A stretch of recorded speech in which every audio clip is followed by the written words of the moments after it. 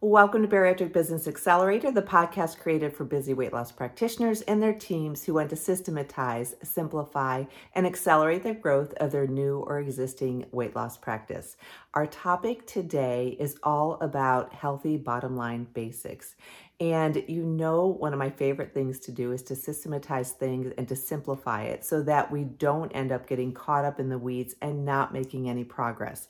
And having a healthy bottom line is essentially something that comes down to three different components in its most simplistic view. The first one is having something that you offer or sell that people really want and need. And that's your products and services. So you have to have something that they want or need. And in the healthcare industry in particular, we have seen this change quite a bit, especially over the last year with weight loss injectable medications. And it has been a game changer for many practices. It's also been a frustration for other practices. So we've got to have something that people want and need. And then the second ingredient is that you have to let them know why it is that you are the ideal person in practice to purchase that from. So whether it's weight loss surgery, whether it's your medical weight loss program, no matter what it is, your products, your services, they need to know that you are the perfect person that they need to be purchasing this from. They need to be getting your services. So you've got to differentiate yourself. That's a big part of that. It all plays into your marketing and all that. But in a simplistic view, they've got to understand why you're the ideal person for them to purchase from. It could be, like I say, your experience. It could be your price point. It could be lots of different things, but they've got to identify with you.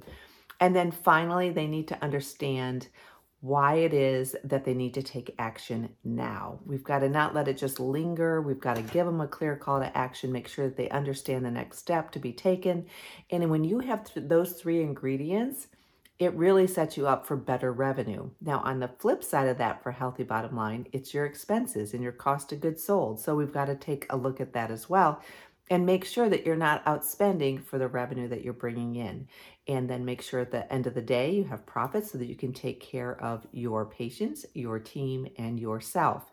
So those are the essential ingredients we're going to get into next week, those tools of the trade. And I know I made that super simple, but sometimes we can overcomplicate it.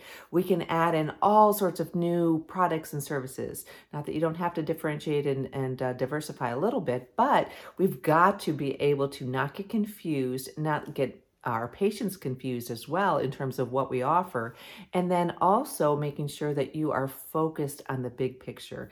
So simplifying and systematizing that is so important. But these key ingredients I just talked about are what drives a healthy bottom line. We don't need to complicate it with lots of other things and ideas. We need to stick to the basics sometimes, particularly if you're struggling.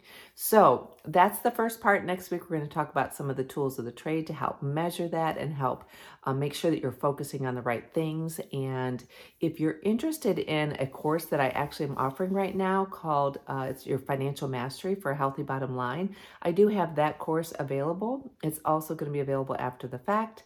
After we are done recording it for these 4 weeks, you'll be able to purchase at a very reasonable price, get all the tools we're talking about and all of that education and training and have access to it. So that's for you and your team. So anyhow, I hope that you enjoyed this podcast. Let's dive into tools next week, and I can't wait to do this work with you. In the meantime, I hope you have an awesome day.